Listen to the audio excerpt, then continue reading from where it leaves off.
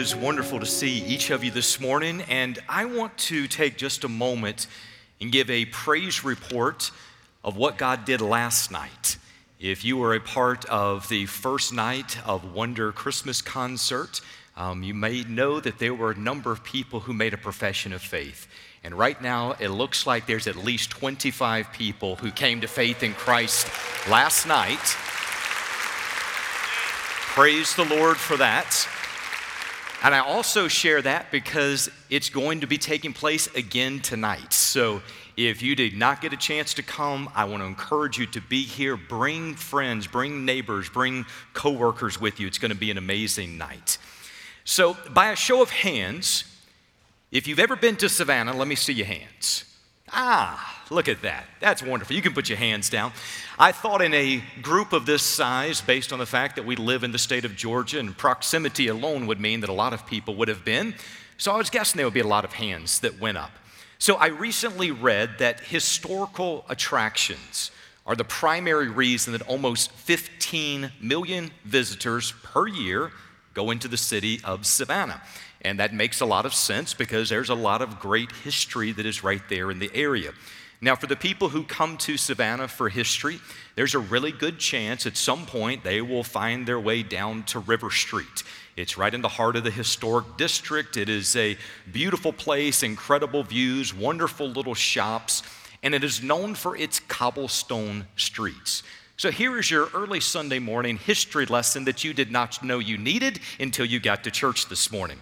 So according to historians, Savannah became a major shipping destination over 400 years ago.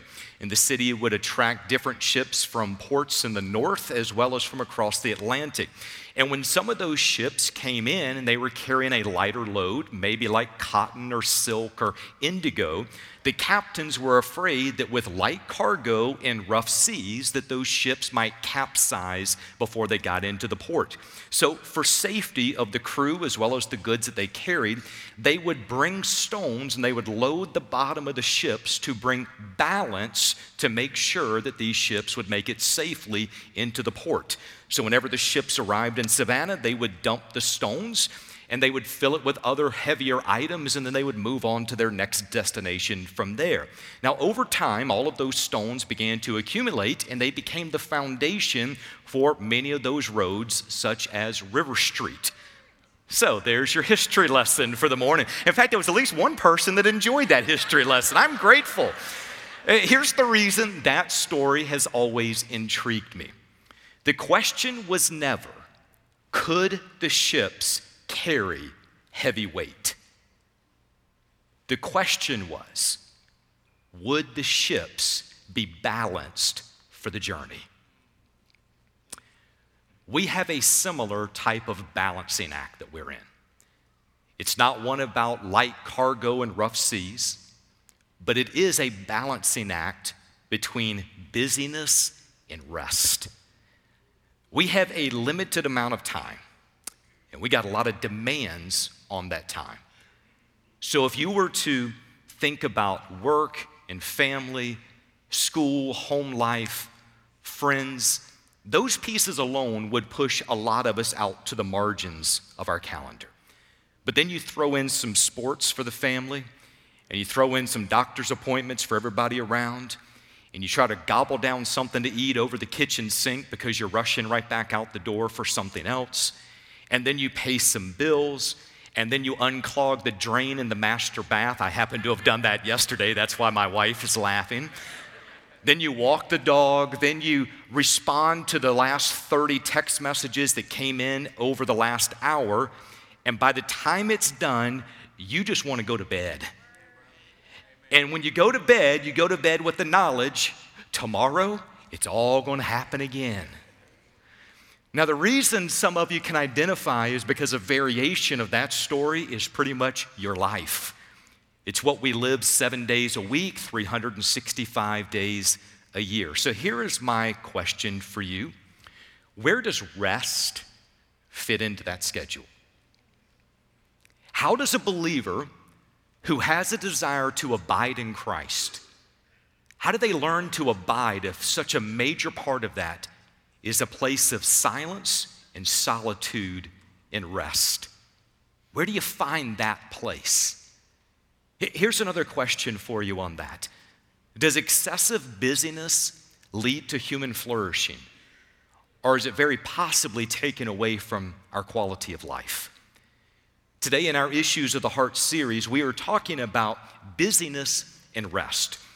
Now, as I was preparing for this message, there were two different statements that popped into my mind at different points in the week. Each one of them deals with Satan and busyness, and yet they come from opposite perspectives. So maybe you've heard this one before.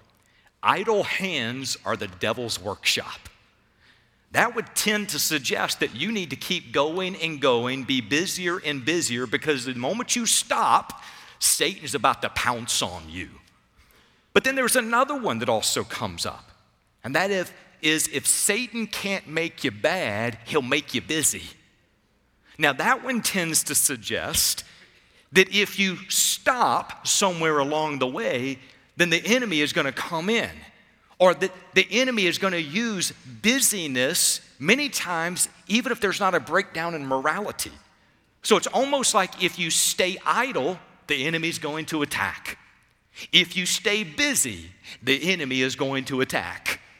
Guess what that means? The enemy's going to attack one way or the other. We need wisdom. We need wisdom to discern between what it looks like to work hard and give our all to what we do and to love people well, and at the same time to follow biblical patterns when it comes to rest. Like the ships of old, the question is not, can we carry a heavy load? The question is, are we balanced for the journey? How many people today are one storm away, one big wave away, one unexpected set of circumstances away from capsizing, and they don't even know they're that close to the edge? How do you regain balance if it's been lost in your life? This morning, we're going to let the Word of God answer that for us. I invite you to go with me today in your Bibles to Mark's Gospel, chapter number 1. Mark's Gospel, chapter number 1, we are in verses 35 through 39. I am addressing the subject of busyness and rest. Busyness and rest. I'm going to read the text, pray, and move forward from there. It says in verse number 35, "In the early morning, while it was still dark, Jesus got up, left the house, and went away to a secluded place and was praying there. Simon and his companions searched for him. They found him and said to him, 'Everyone is looking for you.'" Can anybody identify with that? Every mom in this room probably has felt that at some point in your life. It goes on to say, "And he said to them, 'Let us go somewhere else to the towns nearby, so that I may preach there also, for that is what I came for.'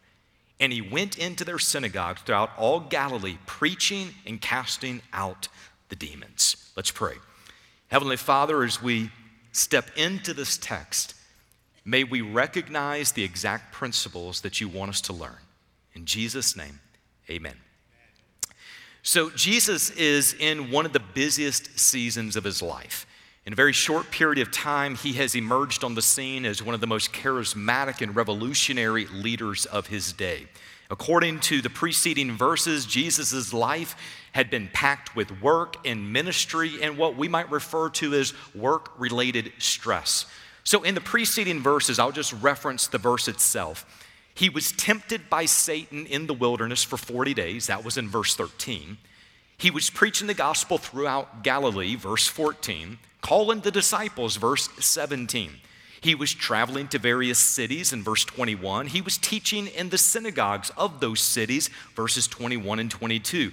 He was casting out demons, verse 25. He was dealing with issues from overnight fame and notoriety, verse 28. He was making house calls for sick people, verses 29 through 31. And he was healing people who were demon-possessed and diseased, verses 32 through 34. Now that's a lot going on. But if you want to see the extent of it, there's a couple of other phrases along the way that help us see the magnitude of what this was like. In verse 28, it says, "News about him spread everywhere into all the surrounding district in Galilee." Verse 32, people were bringing to him all who were ill or demon-possessed. Verse 33, the whole city showed up at the door. That must be a really big door or very few people. Verse 34, he healed many who were ill, cast out many demons. Those words help us see something. Everywhere, all, whole city, many. The size and the scope of Jesus' ministry was growing exponentially. So Jesus is dealing with everyone's problems and everyone's hurts and everyone's failures and everyone's illnesses and everyone's crazy family members, both literally and figuratively. He's been tempted by Satan. He's been praised by the Father. And he has been chased down by what's referred to as the tyranny of the urgent. And yet, right in the midst of all of that, Jesus slips away to a place of solitude and silence. I want to take just a moment because we need to set up a couple of ideas about rest and what it says about that according to Scripture. And all of these things you'll find as Scripture mentions multiple types of rest, but most of these are connected to some type of a rhythm of life, a cycle of life. So for example, there is creation rest. That's found over in Genesis chapter 2, verses 2 and 3. That is, God created the world in 6 days and he rested on the seventh day. Now we all recognize God did not get tired. He did not rest because he got worn out. But rather, God is setting a rhythm for humanity to follow. And that rhythm now pops up the next type of rest. That is Sabbath rest or work-related rest. It says over in Exodus 34:21, you shall work 6 days, but on the seventh day you shall rest. Even during plowing time and harvest you shall rest. So just like God's pattern in creation, people are to work for 6 days. They are to rest on the seventh. Now, unlike God, we do get tired. We do get worn out. And a part of Sabbath rest for us is to recognize there is a God. We are not him, and we can trust him while we rest. Then there's land rest that is mentioned. According to Leviticus 25, verse number 4, also found in verses 8 through 12, cultivated ground needed to rest every 7 years. So during that seventh year, the people were commanded that they were not to sow seed into the fields and they were not to prune their vineyards. Even the earth itself needed time to rest. Now, this word rest is generally referred to as peace, as ease, or as refreshment. Peace, ease, refreshment. God has modeled it, we need it, and even the earth itself requires it. But there is something that happened back in Genesis chapter 3 that makes it unbelievably difficult for people to be at peace or to be at ease or to be refreshed. It's called the fall of humanity. In rebellion, we question God's word, God's authority, and God's plan. Remnants of that rebellion are still present within the flesh even to this day. We're constantly battling this question of, does God really know what is best for me? So from the moment humanity fell, the moment we thought we knew better than God what we needed, we have struggled with rest because we have struggled with trust. You need to hear that again. We have struggled with rest because we have struggled with trust. To truly rest, to be at peace, to be at ease, to be refreshed means that you and I have to trust God's sovereignty, trust God's word, trust God's ways, trust God's timing, trust God's provision, trust God's wisdom. It means we're going to have to trust him. And throughout the Old Testament, you can find that people have a really difficult time taking God at what he says. He would say to do this, and they're like, we're going to give that a try, until some other shiny, flashy thing grabs their attention and they move the other direction. And they find themselves in failure, and they find themselves weary, and they find themselves broken. That type of struggle is now what leads into a new type of rest that is found in the New Testament. I would refer to this as spiritual rest. So after attempting to live life on our own terms and through our own strength, we find ourselves weary and burdened and broken. And it's that type of person that Jesus comes to in Matthew chapter 11, verse 28. And he says, "Come to me, all who are weary and heavy laden, and I will give you rest." When sinful people repent of that sin and enter relationship with God, there is now rest between that person and their Creator. Hebrews chapter 4, verses 9 and 10, it says, "There remains a Sabbath rest for the people of God. For whoever has entered God's rest has also rested from his works because God did from his." In other words, when a person enters that relationship with God, they stop trying in their effort through their ability to make God happy themselves. They get off of the performance-based rituals. They can rest because their relationship is secure in the Son of God. But here's the thing. You and I are still living in fallen bodies. We are still dealing with issues that came as a result of the fall. So even in our knowledge of that and even in our desire for that, we still find ourselves going over those boundaries sometimes, and God has to remind us of another type of rest. That would be physical rest. Over in Mark chapter 6, verse 31, Jesus told his disciples, "Come away by yourselves to a desolate place and rest a while." For many were coming and going, and they had no leisure even to eat. In other words, ministry was jumping. It was fast.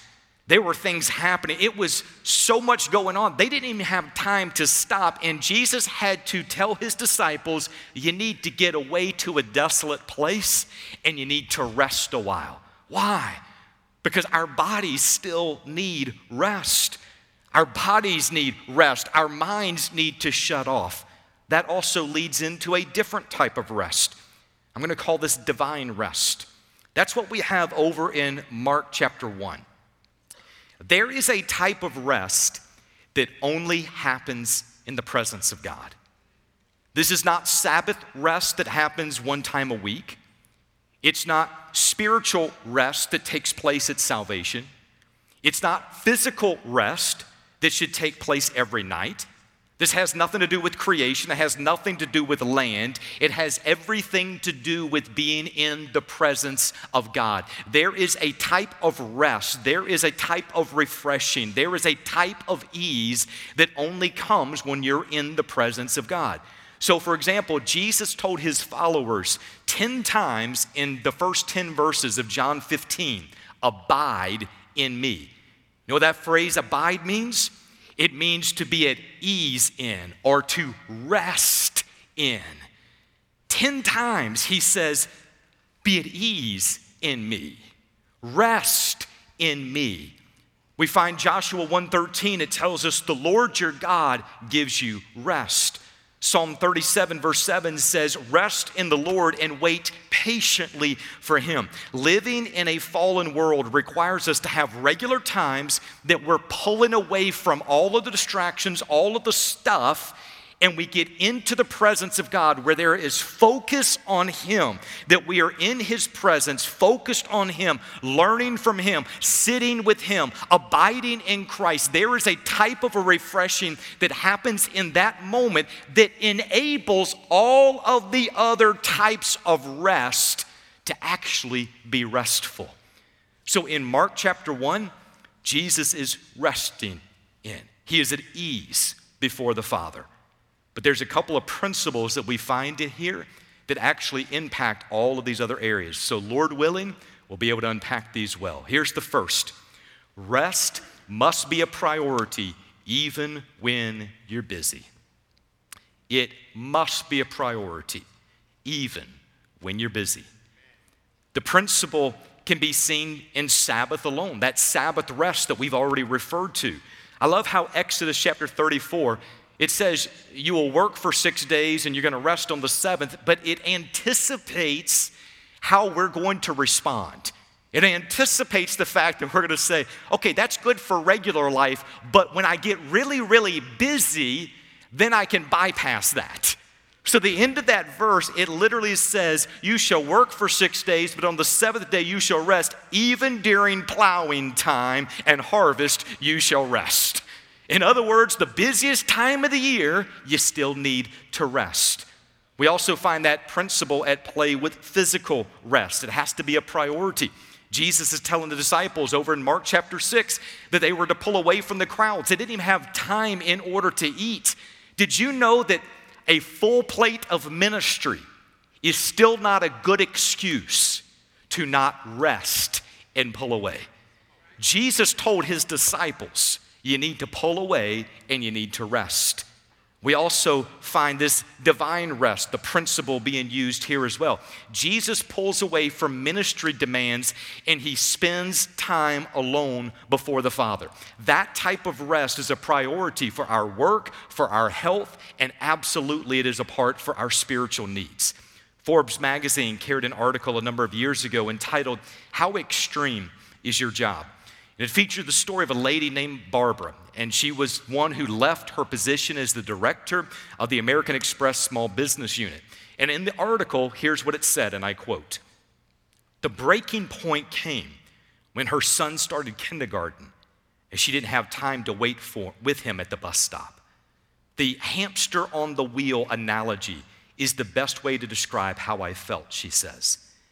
It's a feeling that's shared by many Americans who know that simply working hard isn't enough anymore.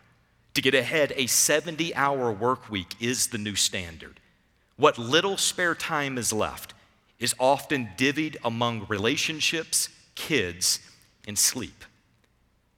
Americans are unbelievably busy. The question is, what price are we paying for that busyness?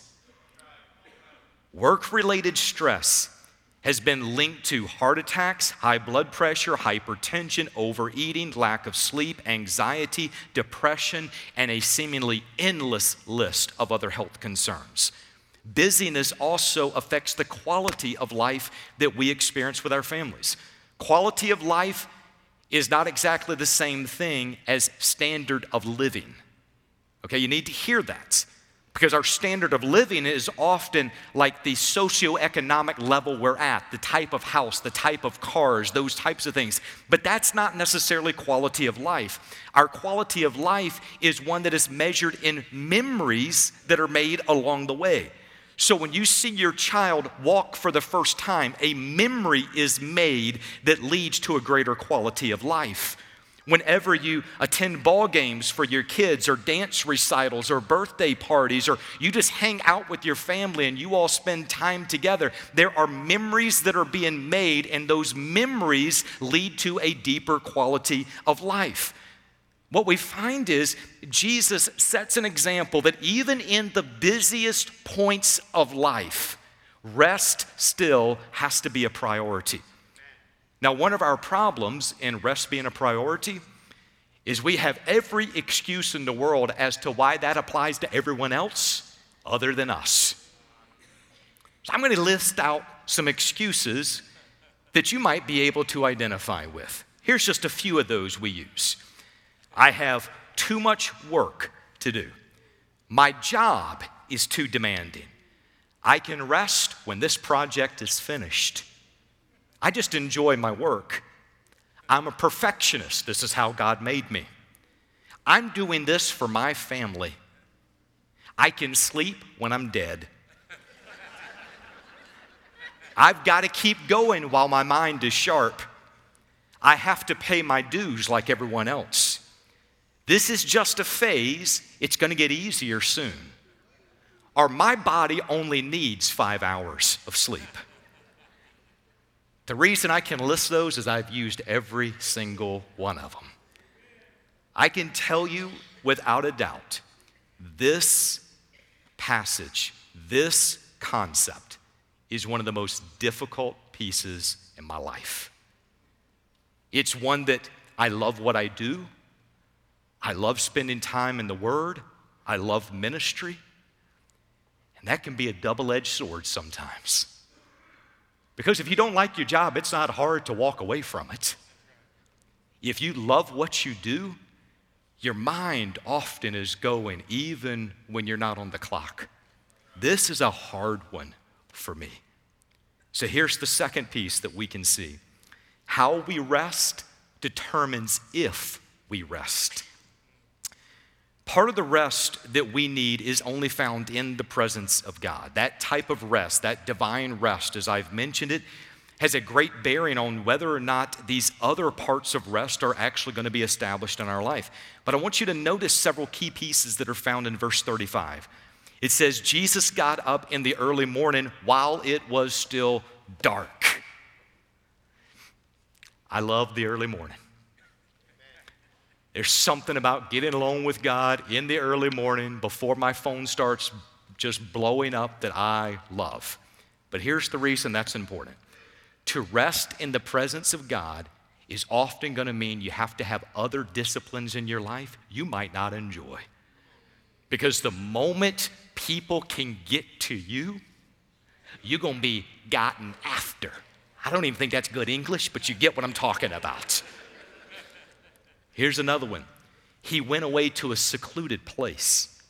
To fully focus on being with God will often require us to get away from the noise, the distractions, the pressures, and to find a secluded place.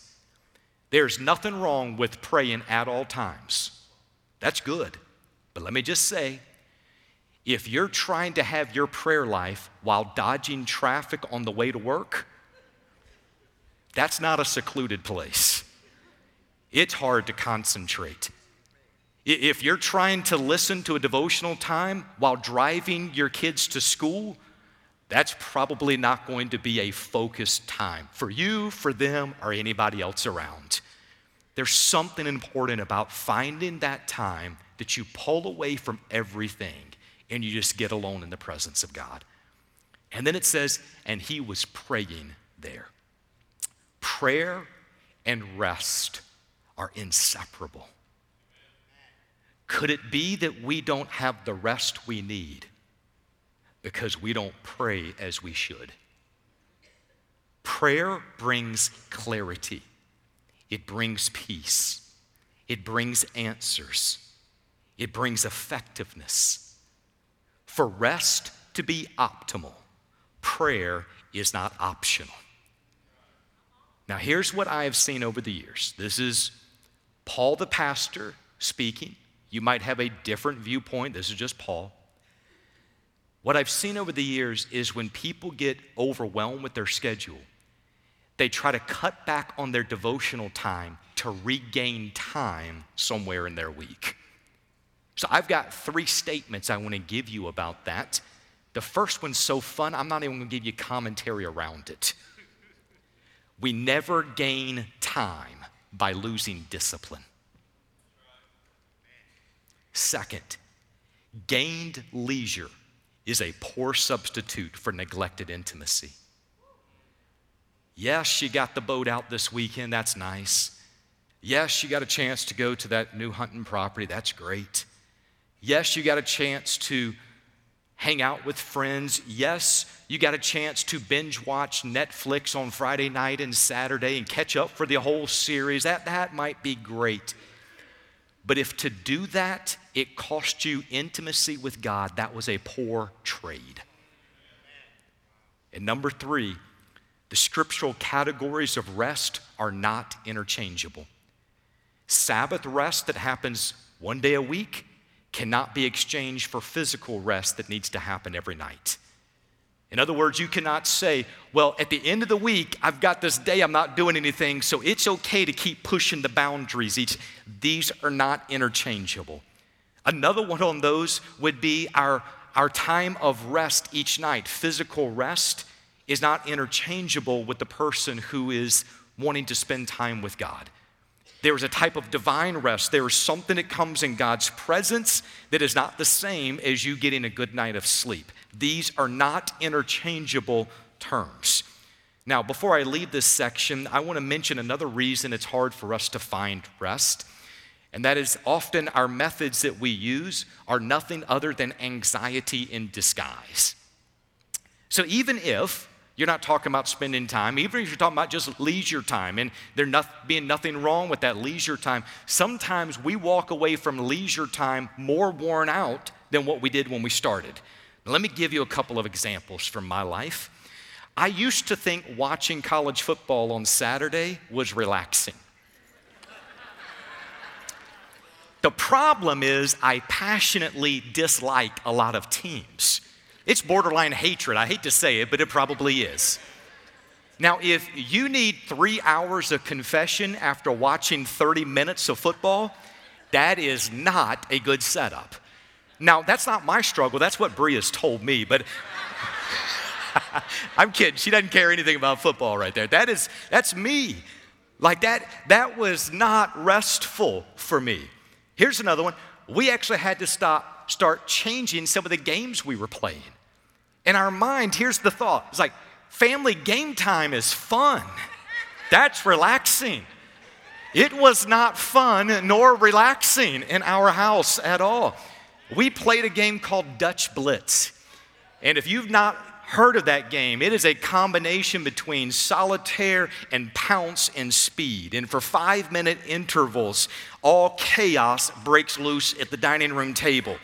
Your eyes are scanning 10 to 15 different stacks of cards, and you're matching numbers and colors and alternating images, and you're looking at your cards and the person next to you. You're looking at their cards, and you're looking at common cards, and everything is moving at warp speed, and everybody is talking, and everybody is drinking an excessive amount of coffee to get the competitive edge you need for the game. And by the time the game is over, your hands are shaking and your eyes are twitching, and you're like, boy, that was relaxing. No, it wasn't. That is anxiety that is disguised. The same thing holds true for some of the programs and the movies we watch.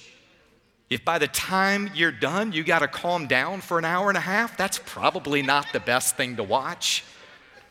Checking email late in the evening, it doesn't seem like much, but here's what happens. You're processing information when your mind should be shifting to downtime. Time online means you're often bombarded with flashing images and headlines of things that you can't change that are happening around the world. And there's the sale of the century that's happening at Kohl's right now. And then if you go on social media, you find out that everybody else is living their best life in that moment, and you feel bad because you're at home watching online, so you feel the urgency, I got to get out and do something. Listen, how we rest determines if we rest. We got to get away from the noise.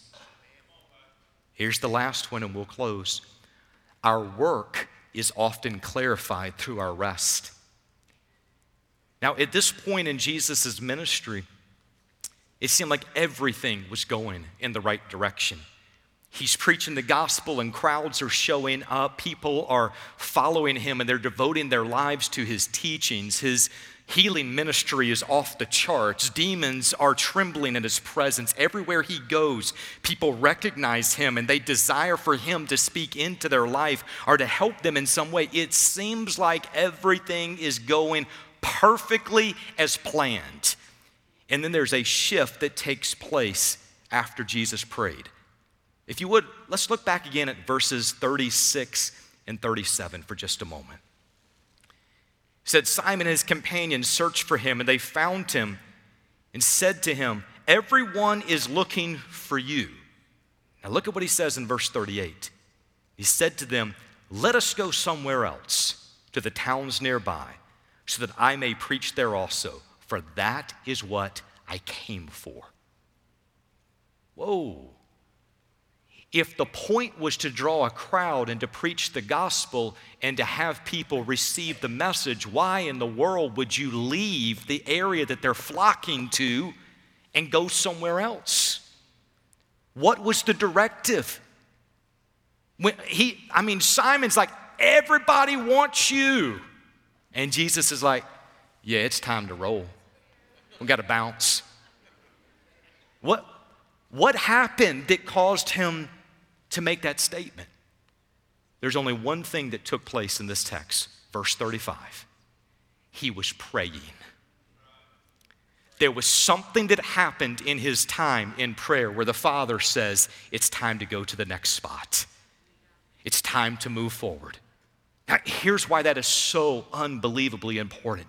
Our work is often clarified in our rest. Are there burdens that you and I are carrying right now that God might have released this morning had we been spending time with him? Are there areas that we're saying, I don't have enough time? And by the way, that is like the statement of my life. One day on my tombstone is going to be like, I didn't have enough time. That's probably going to be there. Like, I always feel like I don't have enough time. And so many times when I get overwhelmed or frustrated, I will begin to pray through everything that's sitting on my list, everything that's on my calendar. And I'll ask God, like, God, what do you want me to do? And I cannot tell you how many times his list and my list are different. There is not enough time in the day for me to do everything on my list. But there is enough time and grace in the day for me to do what God would have me to do. Are we going to submit our things before him and let God live his life through us? C.S. Lewis once said, the bulk of the Christian life is to be lived in response, not initiative. That's a good word. Instead of going out and saying, I'm going to do this and ask God's blessing, this is, I'm going to be with God and get my directives from him. My life will be lived in response to what God would have me to do. My goal for today has simply been to help people see a biblical need for rest. Maybe to evaluate the busyness of their life, to ask themselves just an honest question, is it leading to human flourishing or is it leading to a lesser quality of life? My goal has been to try to give some truths from Scripture to help people step back into God's designed plan, his balance between busyness or work and rest. I'm sharing this message at this time because there's nothing like the holiday season to emphasize how little margin we actually have in our lives. It's tight without all the Christmas parties, without all the extra shopping, without all of the other things. But it's during these times that we find out how little margin we have. And here's what you'll sometimes discover. Full calendars become so overwhelming that the very things that should bring us greater joy are now the very things that lead to greater frustration. We don't have time yet. We don't have energy in the tank. We don't have focus that we need to have. It's like we just keep pushing through the moment. And all the while, God's saying, come away with me. Abide in me. Rest in me. Be at ease in me. So here's my final quote. If this morning's message has not stung enough, let me give you one final piece on the way out the door. This is a quote from Wayne Cordero in his book, Leading on Empty. He said, solitude is a chosen separation for refining your soul. Isolation is what you crave when you neglect the first. Let me say that again. Solitude is a chosen separation for refining your soul. Isolation is what you crave when you neglect the first. So this morning, are you choosing solitude or are you craving isolation? Is there an area in your life today? We've listed out all of these different types of rest. Is there an area in your life today that you're saying, God just keeps prompting me over and over in this area. I need to find balance in this area. It might be in physical rest. It might be in Sabbath rest. It might be in divine rest. It might be that your devotional time has gone lacking over time because you're just trying to make it all work. It might be that God's just saying, we just need to sit down and we need to work through all of this. Here's my thing. Don't turn away those promptings of God. God is not saying we need to rest because he doesn't want us to experience joy. He says you need to rest because he is our creator and he knows what is best for us. And at the same time, the only way we can enjoy what it is that he provides is when we pursue it in the plan that he has set out before us. Take time to rest. Let's pray. His heads are bowed for just a moment. We have our band that is coming forward. We're going to just kind of go into this final song of invitation. And in this time, you might be in a place that I feel like I've been in the last couple of weeks. And that is every time I would turn around, I just kept hearing God say, rest, pull away, pull away. And it might be that you've been in that same place and you just don't know how to get off the hamster wheel right now. All I can tell you is a starting place for every born-again follower of Jesus Christ is to pull away into the presence of God and allow him to help us reframe, sometimes reshift, and realign our priorities so that they align with his. Instead of just blazing through life and just getting nowhere faster, why not rest in the presence of God and say, God, I want to experience everything that you would have for me in this moment. I don't want to rush the moment. I want to be fully here. But I also want to be fully here for my grandkids, great-grandkids. I want to be fully present so that if you desire to prompt me in an area of ministry that I'm not a part of, I will be in a place of solitude and silence so that I can hear your voice when you speak. God, I don't want to just run through life. I want to walk step and step with you. So I don't know where you might be this morning. Our time of invitation is going to be open for how God is prompting you. It might be that some people in the room, they have never experienced that spiritual rest, that they are still trying to do it all themselves. They're trying to earn God's favor. They're trying to hold it all together, and they're just getting more and more frustrated day after day, and even their best is not good enough, and they recognize that. And Jesus would say to that person, come to me, all who are weary and heavy laden, and I will give you rest. Is that you? Is that the invitation he's calling to you with? Only you would know how the Spirit of God is prompting. We're going to have pastors and some of our counselors and some of our pastors' wives will be at the front. If you need somebody to pray with you, if you've got a burden that's on your heart, if you don't know what the next step needs to be, talk to somebody. Our desire is that we don't want something from you, we want something for you. We want you to experience the fullness of what it looks like to walk in Christ. Heavenly Father, in the name of Jesus, may your Spirit do what only your Spirit can do. Clarify in our mind how it is that we are to practically live out this message. Convict us of those areas in our hearts that are not in alignment with yours. God, help us to see each point along the way that you're saying, that's not my best. I've got something better. And Lord, may we submit and fall in alignment with you. And God, may we see the fruit of what it looks like for you to live your life in and through us. Lord, we love you and we thank you. In Jesus' name, amen. Would you stand as we sing? And also, the invitation time is open.